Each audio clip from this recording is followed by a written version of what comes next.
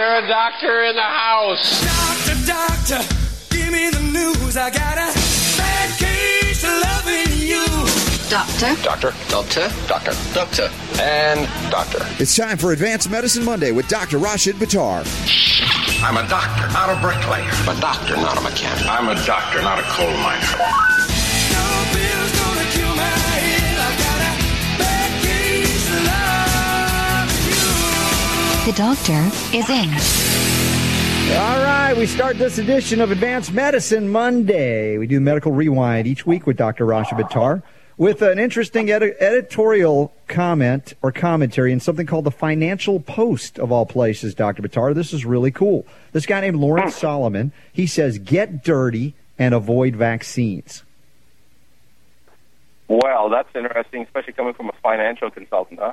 I know. Some of these financial guys are pretty smart, and smarter than a lot of the doctors. Is he recommending gold, too? Let's see. Gold. No, I don't see that listed in this one. But he actually is taking on some of these so-called immunologists that are really arguing, oh, man, you've got to have vaccinations. You got to have vaccinations. And he's actually, this guy's reading into it really well. He says the hygiene hypothesis perceives unintended results, more allergies. So he acknowledges that those who are, so afraid of germs and vaccinating for everything are actually creating many chronic diseases that wouldn't be there. And that's actually true. I just find it funny when we got to go to our economists to learn about health and things, but it just tells you how bad off the medical profession has become. Right. Well, for everybody that may be listening that didn't quite understand that, I think it's important to talk about that because the old adage, whatever doesn't kill you only serves to make you stronger, is true not only for us, but it's also true for the various bacteria and viruses and such out there. So if it's not sufficient to annihilate it, which many of these things aren't, what it does is it mutates the bacteria or the virus, or they become highly mutagenic, adaptogenic, and they survive, and then it just makes them more resistant.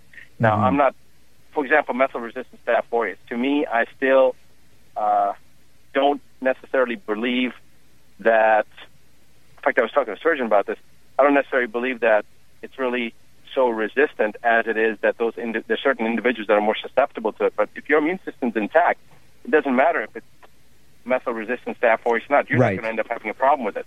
And no, we're in a complete agreement with that, Dr. Buttar. I want to reiterate that because when it's told in the media, of course, it's hyped up as a superbug. And it is super in terms of its ability to eat methicillin antibiotics, but it's not stronger. It's just that it's developed an ability to work around or right through the antibiotic that's thrown at it. But if your immune system is intact, it's not going to get you any worse than a regular staph is. That's exactly right. That's completely right. I completely agree with you. And unfortunately, a lot of people don't get that. It's the resistance factor is actually more a susceptibility factor that the individual has. Mm-hmm. Exactly. It's not so much a resistance factor with the bacterium. It's more the susceptibility factor of the individual. So, Lyme is a great example of this because they call Lyme disease the great masquerader, right? Right. Well, the reason that they call that the great masquerader is because it simulates so many different types of disease processes. And according to the Centers for Disease Control, the incidence of Lyme's in North America is about 10 million cases. And some people estimate that is only 10% accurate, so it's about 100 million cases. But if that's true, if there truly are 100 million cases of Lyme, that's basically, if you look at just the American population, that's 330 million people. If you include Canadian, let's say 450 million people. So that means that 1 out of every 4.5 people has Lyme. Well, if it's that endemic, prevalent, then really the entire population has Lyme, but only 1 out of 4 or 1 out of 4.5 are susceptible to it. The others are not. Why are they not? Mm-hmm. And I would postulate it's because our immune systems are intact and not vulnerable to the spirochete. And so we are able to actually maintain normal functioning and health, and other people that are more like canaries in the coal mine, they're more sensitive to their environments, they're more susceptible to these types of opportunistic. Well, nicely said. The Borrelia is considered as well as some kind of super villain. It's They call it pleomorphic, changes shapes, other things. But, yeah, what about the law of the terrain? Let me give you the mindset. Everybody listen to this, and I don't think Dr. Buttar has seen this, but you'll appreciate this. This is Dr. Moshe Ben-Shoshan of the Division of Allergy and Clinical Immunology at Montreal's Children's Hospital. And he's quoted in this article. He says, we can't suggest we become dirtier and expose our children to more bacteria. So he's taken that germ theory context in there. He says, if the price of having fewer allergies is more infection, I don't know any parent who would expose their child to more infection. But you hear the mindset. This is the argument why everybody needs to get vaccinated, because they're automatically assuming that if you get a quote-unquote childhood infection, you're going to die. But it's not the truth. But the part that we're not talking about and what he didn't say, and read that last part again, Robert. He said, I don't know any parent that would read that part I don't again. know any parent who would expose their children to more infection, just because they say they want them to have fewer allergies. But the question is this: would every parent want their child to have a poison, known poison? And that's the thing. And not just a known poison, but multiple known poisons. Yeah, he sidestepped that completely. No, he didn't mention that at all. And then he's going after parents who are now reinvigorating the idea of pox parties, right? Chicken pox parties, measles parties, to get their kids naturally acquired immunity or infection in childhood, which is, what we did when our kids were that age. Right. See, Robert, here's the thing. If you look at it from an aerial 3,000 or 30,000 foot elevation global perspective, and you look down on this problem, you're talking about the possibility of acquiring a condition, an infectious condition, which humans have survived from eons, versus introducing a known poison or known poisons into their immune system at a point in their development when they can't tolerate it, to eliminate the potential of causing a problem or infectious issue, preventing an infectious issue that mankind has dealt with for centuries, for thousands of years. But we haven't dealt with introducing poisons parenterally into the developing system for thousands of years, not even hundreds of years. This is relatively a very new phenomena, and you can see the incidence of such diseases as autism, as pervasive developmental delay, as Asperger's, as ADD, ADHD. You can see the prevalence of these neurological conditions, how accelerated they've become just in the last 20, 25 years. Yeah, it is incredible, and I think that's what this guy is really pointing out as a so-called economist. He's he's writing for the Financial Post or something, and he's commenting very intelligently about this, and he's concerned about the conflicts of interest. He says, because that guy from the hospital I quoted, he's like saying, well, we're really concerned about the health of these children, and this guy writing the article is actually saying, who has the incentive to curb needless or even harmful use of vaccines and medications? He says, because it's not the health bureaucracies in government, because they depend on that for their budget. It's not the medical research establishment, because they depend on that for their money and grants. It's not the drug companies that lobby for the removal of liability when their products are harmful. It's the parents. He says the only people who have an overwhelming incentive to protect the children are the parents. Man, he's talking some serious sense here. Absolutely, and he's right on. And the thing is that most people in the medical profession at least, will try to ridicule this guy, but he's right on. He's exactly on point. And they'll ridicule the parents as well. So he's taken the side of saying, let's just step back. Just like you said, look at it from 30,000 feet and go, who really is the incentive to protect the kids? These other people are protecting their livelihood, so to speak, their economic ability to continue to generate and enjoy the high society, if you will, although that's becoming less and less possible as more and more parents are waking up to this mess. Exactly. And I think that when any individual, regardless of their knowledge base and whether they're aware of the global situation or not, when they sit down and judiciously review the information, it only takes about an hour to 2 hours for every reasonable individual with a reasonable level of intellect to come to the same conclusion. And that conclusion is, I would much rather take my chance of dealing with an infectious issue, either myself or my child, rather than to prevent a potential infectious issue, give them a known poison. I mean, that's, when you look at it from that perspective, how can anybody argue, and yet, unless, of course, they don't care about their kid and they're trying to hurt their kid. Right, of course. Or something like that. Yeah, and that's not as common. And, of course, as we say here, the ones doing the harm are the ones feigning to protect, and maybe they believe it, but it's more like a religious cult devotion to something rather than having, the acknowledgement that the parents have the greatest incentive to protect their children and that parents are very concerned for very good and legitimate reasons. This guy, Lawrence Solomon, who wrote this, by the way, it was written in January of 2012, but we just saw it today, and I thought this is a phenomenal thing to bring up, that they might try to criticize him for not being a PhD, not being a doctor, but we don't do that here, and you don't either. I mean, you recognize and acknowledge that there are things that people know, they have an intuition about, and that we want to encourage people to follow that logic and common sense within them. Well, Robert, I actually penalize people if they are physicians. I know you do.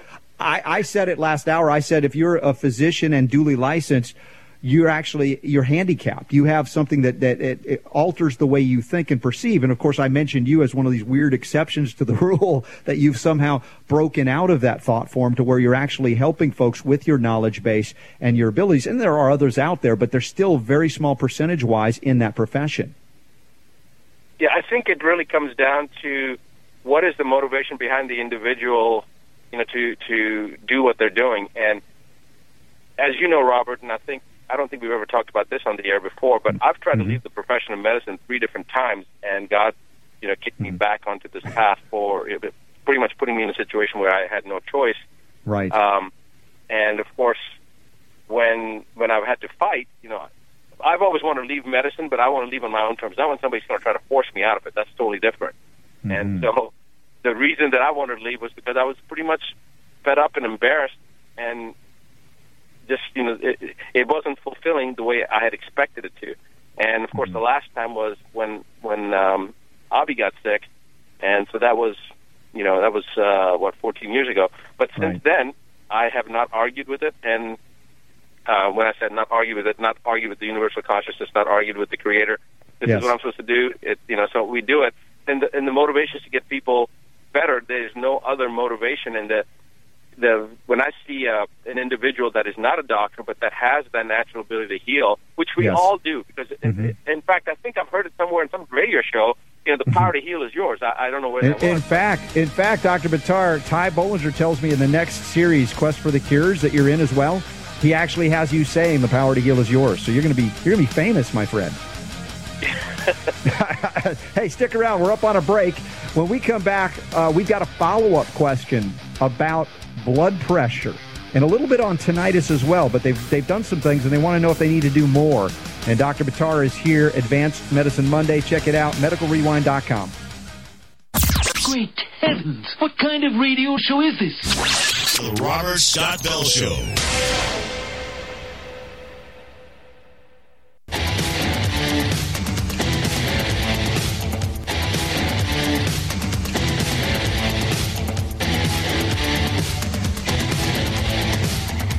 Wherever you're listening to the Robert Scott Bell Show, we're happy you're doing so. Each and every Monday, we begin the week here with Dr. Rashid Buttar, Advanced Medicine. He's the author of the international bestseller, The 9 Steps to Keep the Doctor Away. All of those things are linked up, including a video series you can tap into.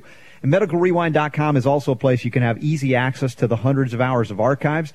Dr. Buttar, since we went weekday, I know you only appear once a week unless we can get you more, but we're on show 1000 on Thursday, the 2nd of October, since we started going daily. So we've been cranking up the shows.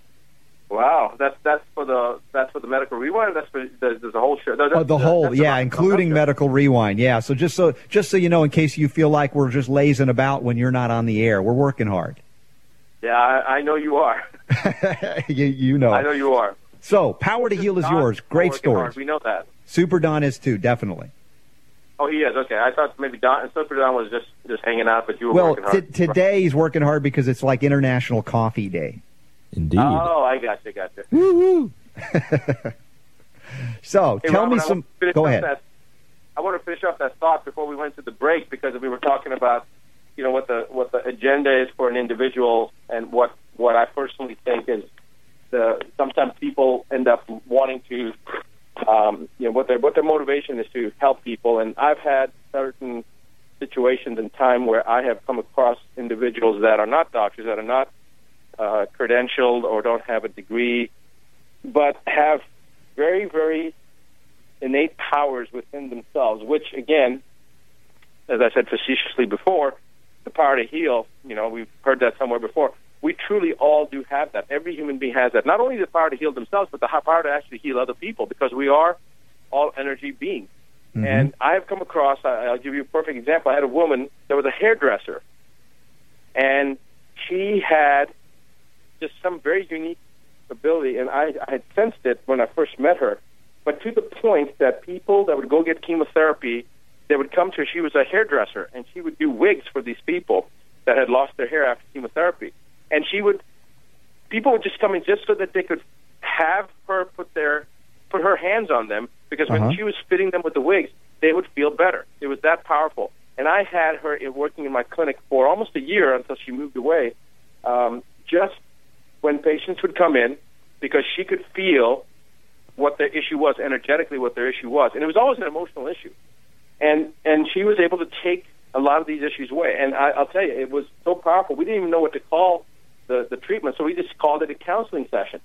And that's what they would go in there and they would counsel. So I think that, I don't care whether a person has a degree or not. I just want a person to get better. If I can send somebody to some shaman in a different country and they can help the patient and I can't help them, that's where I'm going to send them, because I want them to get better. Because individually, here's what happens. Energetically, when that person gets better, they're going to remember the person, regardless whether I helped them or I directed them towards the help. And when they think of you in a positive way, that's the same thing as a prayer. It's an intention.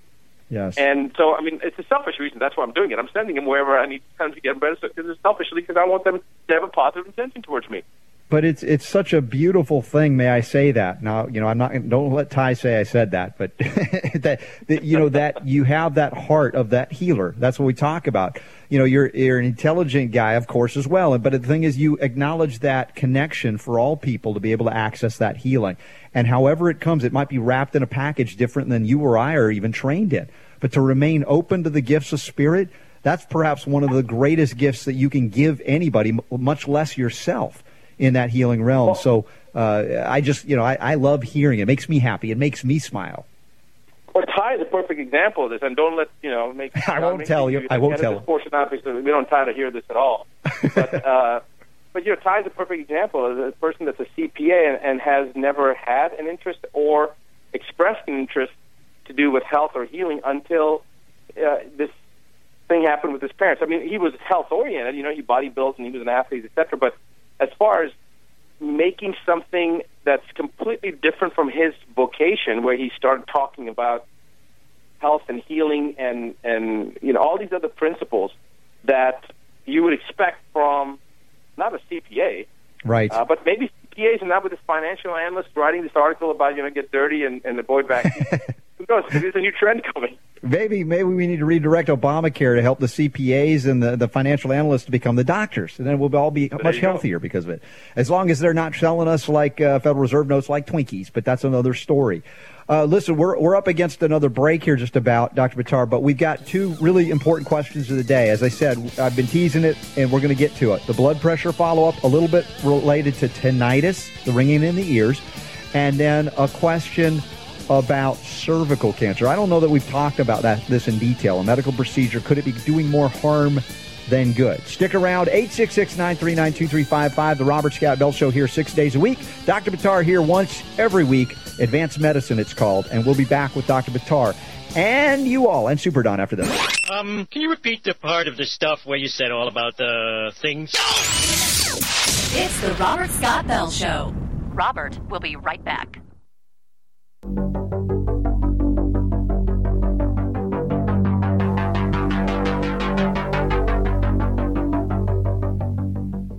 Robert, Scott Bell. Let's take a walk on the wild side. Oh, righty then. You're everywhere, baby. Radio, TV, the papers. Am I right or am I right or am I right? Right. Robert Scott Bell. All right, we got more healing to do with Dr. Rashid Buttar. We do advanced medicine. It's medicalrewind.com if you want to go directly to archives, make it easy for you. And that links out to a whole plethora of healing. But we got them. Well, we got them live on the air with us. We got questions of the day. You peoples out there, you want answers. We got them. Stand by. This is it. Hello, R. Speed, Super Don, and Dr. Buttar. I wrote to you about 9 months ago about high blood pressure. I was taking 3 meds for it, and after following your advice, I am now off 2 of them completely and still working on the 3rd. By the way, we don't give advice technically on the show. We just provide information, just so you know. And I know, Dr. Buttar, you concur, because you're not our patients out there. You're just listening. We're educating and informing, which is distinct and different. So, but that's pretty cool, though, that they apply what we're talking about here and down to 1 and working on getting rid of that. Yep, that's excellent. You can't ask for anything more. I mean, you just slow but steady, and doing it, coming off the medication is one of the key benefits in itself. So, congratulations to her. Yeah. So she continues. This is who's writing? Kelly. Kelly says, it just occurred to me that I should have asked you guys about tinnitus back then, as I have been plagued by a high-pitched buzzing sound in both ears for about 2.5 years now. It just seemed to come up out of the blue. She says, I don't listen to loud music, but over 10 years ago, she worked in a highly industrial area, but she used hearing protection. She has been exposed to lots of crude oil while cleaning up the Exxon Valdez oil spill. That's an interesting clue. And lots of chemicals associated with the oil industry. And she says, I imagine I may need a professionally administered detox, but is there anything else I can do while I save up my pennies for that? Thanks again for all you do to keep us able to take charge of our own health, Kelly G. Kelly, and by the way, tinnitus is a common side effect to many drugs as well. I just want to mention that before you kick into gear here, Dr. Buttar. Yeah, absolutely. It is. It's actually associated with salicylate poisoning, and it's also associated with lead poisoning. Interesting. So is she posited, rightly so, to go for let's say a more intense level detoxification? I think that would be critical. I mean, I'm not opposed to saying, hey, you could take a tinnitus remedy made in homeopathic form. It might help you, but if there's still the exacerbation of nerve injury or pain associated, or the tinnitus associated with these toxins, that's not going to take it away. Exactly, and if it does, it's just going to be temporary at best, because the underlying etiological component, the cause of it, has not been addressed. And I would venture to say it's probably lead, because she kind of gave that history of the oil spill, and this, lead, cadmium, and mercury are high constituents of oil. Basically, combustion of fossil fuels is where you get the cadmium, lead, and mercury exposure the most, and inhalation is actually the worst way of getting it. Now, of course, she probably wasn't inhaling it, but still the exposure aspect, I'm sure she has a lead. I would say 95% certainty she's got a lead issue, and if she can get the lead removed, she'll start seeing a pretty rapid improvement in the tinnitus. Agreed. So, yeah, continue the course, and you're an inspiration to us, Kelly, for following what we've said here and actually seeing the improvement. I mean, that's the point of what we're talking about here, bringing the power to heal back to you. And, sometimes it might be upsetting to some doctors out there to say, oh, you're taking away my business. Like, dude, if you can't get enough people to come to you, that's another problem altogether, because there are so many sick people that are so toxic that it doesn't matter how many people we help, there's going to be millions of others that still need help. So if you're complaining about there, you're probably not a loyal fan to the show anyway. Never mind. Well, I was going to say, if somebody's complaining about that, there's many other deeper issues you've got to deal with. Yeah, exactly. You might want to find another profession. Maybe go into CPAing. You'll do better. Who knows? But here's one from Roger. Roger is a loyal, I do know, is a big-time listener of the show, big fan of Dr. Buttar. He says, hi, RSB and Dr. Buttar. I have a friend that has been diagnosed with cervical cancer. The test used was done by scraping the cervix. The biopsy was sent to the lab, and the result on a scale of 1 to 10 was an 8. She is scheduled for surgery on October 30th, so the end of next month. The surgery is the LEEP, L-E-E-P procedure. Super Don, do you have that in front of you, the LEEP, how to say it, the LEEP procedure? The LEEP procedure is Loop Electrosurgical Excision Procedure. Are you familiar with that one, Dr. Buttar? I know you don't necessarily do cervical surgery, but it's something that's probably somewhat known. Oh, yeah, it's a pretty standard pain medicine. Yeah, he says it involves scraping deeper, but he's asking, is this one of those scam deals just to do the surgery? He's always focused on natural, just wants to know. I mean, obviously there might be a point where you do need to remove certain cancerous cells, but couldn't that also create even worse problems, where you have chronic injury and chronic inflammation after the fact if you don't know what to do? Well, it's no different than any other surgical procedure. The only difference here is that they're using an electrical, like a cauterization type technique, as opposed to a surgical blade type technique. And the reason is because that area of the body is highly vascular, so you can have easily complication of bleeding that can't be stopped. So they usually use some type of cauterizing component, and so that's what basically the LEAP procedure is.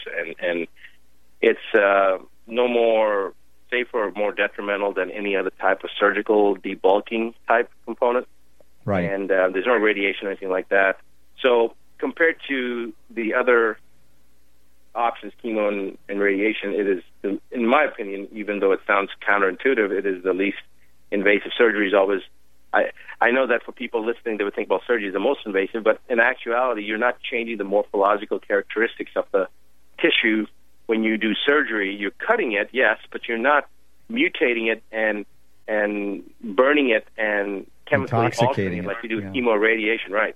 Right. And so, so I wouldn't have any more concern using a LEAP than I would any other type of surgical procedure, if that's the question. Because there was a DNC kind of thing. But I think, the bigger issue that I raised for all women listening today is the question is, why would we see an incidence of severe, cancer of any kind, much less in the cervical region? It brings to mind all of the toxicities you talk about in the 9 steps to keep the doctor away. Yeah, you're right, Robert. I think that, when you're talking from a general population standpoint, women as a general should be aware, and men also should be aware on their side, because the prostate and the cervix, think of them as analogous, okay? It is the uterus, the cervix, that the endometrial region. A woman should be very attached to it, okay? I'm trying to say that. I'm trying not to be too facetious, but literally, we should not be so easy at allowing somebody to take the uterus away. Just like we shouldn't be so easy if you're a man. Don't allow somebody to just say, oh, let's go and remove your prostate. They're thought to be these elective organs, and they're not. We don't understand fully yet in medical science how crucial the uterus is for the individual, just like the prostate. In fact, Dr. Frederick Dowey did a study, and he looked at the life expectancy of individuals, prostate cancer patients, that had no surgical intervention versus debulking with a TURP, versus a TURP is a transurethral resection of the prostate, versus having a radical prostatectomy. And they looked at the difference between the radical prostatectomy, the TURP, and the no surgical intervention, just letting the patient go down whatever course they're going down, but no surgical intervention, meaning that the prostate is still intact. And I don't remember the difference between the TURP and the radical prostatectomy. I think it was pretty similar. But the people that had their prostate intact, their survival rate was like 1.8 years longer than the other group, keeping the prostate intact. Now, we wouldn't think that, okay, wait a second, you're taking out the organ with the cancer, then why is the other group living longer? Well, that's the whole point, that there are other aspects that we don't understand, so we're actually decreasing life when we just take out the prostate. And the same thing with the uterus. So I have a real issue whenever we talk about taking out certain organs, because it's not like you can put it back in. The gallbladder is not functioning. Okay, it's down to, we talked about this before on the air, 90% dysfunction, there's only 10% functioning left based on HIDA scan. Okay, what do? We take it out. Wait a second. Went from 100% down to 10%, and instead of saying we got to do something to bring that 10% up to 20, 30, 50, 100%, what do we do? Let's take it down to 0, and now we just take the whole gallbladder out. What the hell is that? Yeah, exactly. Yeah, and unfortunately, in so many cases, we've talked about the fear induced via even genetics, like mom and your sister and your aunt. They all had some form of cancer, breast, cervical, or otherwise, ovarian, and they're convincing women to prophylactically remove their body parts. And yet we covered a story just the other day about a woman who had all of that removed because she was afraid, because she was told she had the BRCA1 gene mutation, as they call it.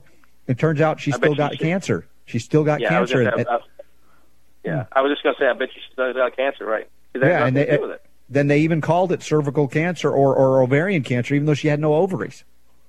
Yeah.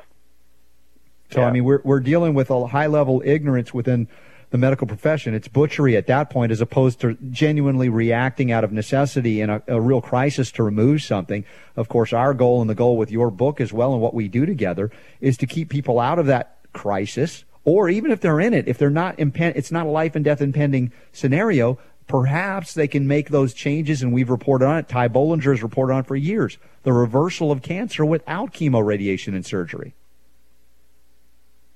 Right. I mean, this is, when you say it's high level of ignorance, Robert, I have a hard time making an excuse and saying this writing it up to ignorance. I think maybe to some extent some people are ignorant about it, but I think that on the higher echelons of medical education, they know the truth, and it's orchestrated. It's it goes back to the history of medicine. So yeah, well, yeah, and that history, that lost history is something again we bring up, and you've referred to it. Ty's written about it, I've written about it, and it's something that if we give some level of ignorance to those who have been programmed or brainwashed, they have to be open and willing to look for the first time at a history they were not taught, that they were purposefully not taught for the purpose of controlling their minds as well.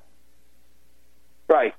And to me, you see, it's almost when you condone their ignorance by saying, well, they just are not aware of it, it's almost taking away from those that have that have the knowledge. It's almost like, well, how did they get the knowledge? We weren't taught this in school. So, there's some part of this is just sticking your head in the sand and saying, I don't see, I don't hear, and that. Well, we'll pull the sand out of everybody's ears. We have a little bit more time to do it with Dr. Rashid Buttar here on Advanced Medicine. And, of course, medicalrewind.com. If you miss any of these shows, easy access, directly linked there, as well to Dr. Buttar's books. So stick around. We're going to wrap it up after this break. Dr. Buttar is with us still. Live around the world, The Robert Scott Bell Show. Robert Scott Bell.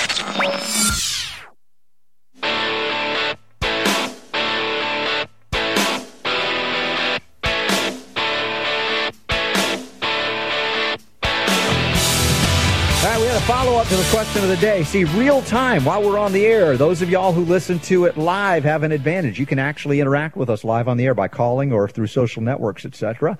Roger says, hey, thanks to Dr. Buttar, but he was worried about this woman having this done every few years. Won't that cause scar tissue over time, creating more of a problem? What do you think, Dr. Buttar? Yeah, well, I mean, yes, it will, but the problem is really, again, you have to ask, listen to the question that's being asked. If the underlying issue has not been resolved, then you're going to continue having the same problem, and then you're going to continue doing the same thing, which is a sleep procedure. And according to Einstein, the definition of insanity is to keep on doing the same thing and expect different results. Obviously, the underlying issue hasn't been addressed, and of course you're not going to have a resolution to that underlying issue when you haven't addressed it properly, so then you're going to have the necessity of repeating the procedure. But the question is, why is the underlying issue not being addressed? It's not the problem with the scarring of the LEAP procedure. No, it's clear to me she has not read the 9 steps to keep the doctor away. That's what I take away from it. Because, listen, and it's not a joke. It's like if you keep going back in, just as you said, for the same procedure, oh, my gosh, the same thing happened. We removed it and it grew back. What is that? Well, it means that whatever caused it has not been addressed. You're simply managing or excising the symptom, which is, the whole idea of the extremities that they go to by removing their extremities, breasts or the internal organs to prevent cancer that are not caused by those organs, right? The cervix is not the cause of cervical cancer. Removing it doesn't remove what it really is. And that is, again, something that in oncology they don't acknowledge. If they look at toxins, if they look at deficiencies, they're out of business. Yeah, you're absolutely right, Robert. I like that. The cervix is not the cause of cervical cancer.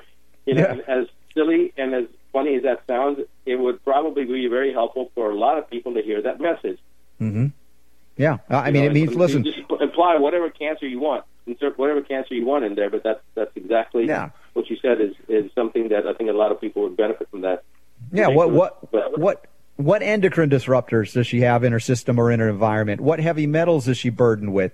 What minerals is she deficient in? I mean, there's so many things that could be contributing to this. It's not one thing, but as we talked about even last week, that if you do the things that are in the 9 steps to keep the doctor away, your life changes. Your physical body manifests differently. Not because it's, a miracle, unless you say it's a miracle is a changed consciousness, which is, maybe true for a lot of folks that are stuck in their ways. But it's not just about removing things. It's about transforming your life by doing something different, which also starts with something very important, your belief about something, your belief about life itself, your belief about cancer. Those things are the starting points as well. Yeah, absolutely right, Robert. Well said. Yeah. So with that, let's see, real quick, we got a question about the flu. Somebody is concerned because they're really pushing the flu mist this year in these schools, and she wants to know what she could present to the school board when they have their meetings. And I just said, open up the flu mist insert and make that into a PowerPoint, and you will show that flu mist is an active virus, and 21 to 28 or more days after the mist, you are contagious. You could spread it around by sneezing and breathing and coughing and wheezing in the schools. They're going to precipitate the very flu that they're claiming to want to prevent. Yeah, I mean, that's a great thought, because it's used the data in the drug insert stuff. It's amazing how much information is in those drug inserts. For example, side effects of anti-seizure drugs is seizure activity. That's the number one side effect. Now, how many people do you think would actually take seizure medication were they to know that the chances of them having a seizure are exponentially increased just by taking the drug?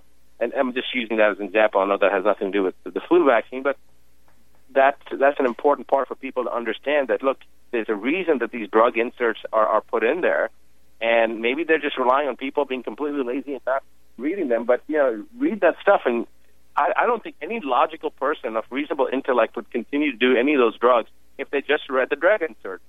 Mm-hmm. Yep. And any of our environmentalist friends, when you realize what a vaccine is, it's taking all the pollution you claim you don't like and putting it right into a syringe and injecting it into helpless little babies.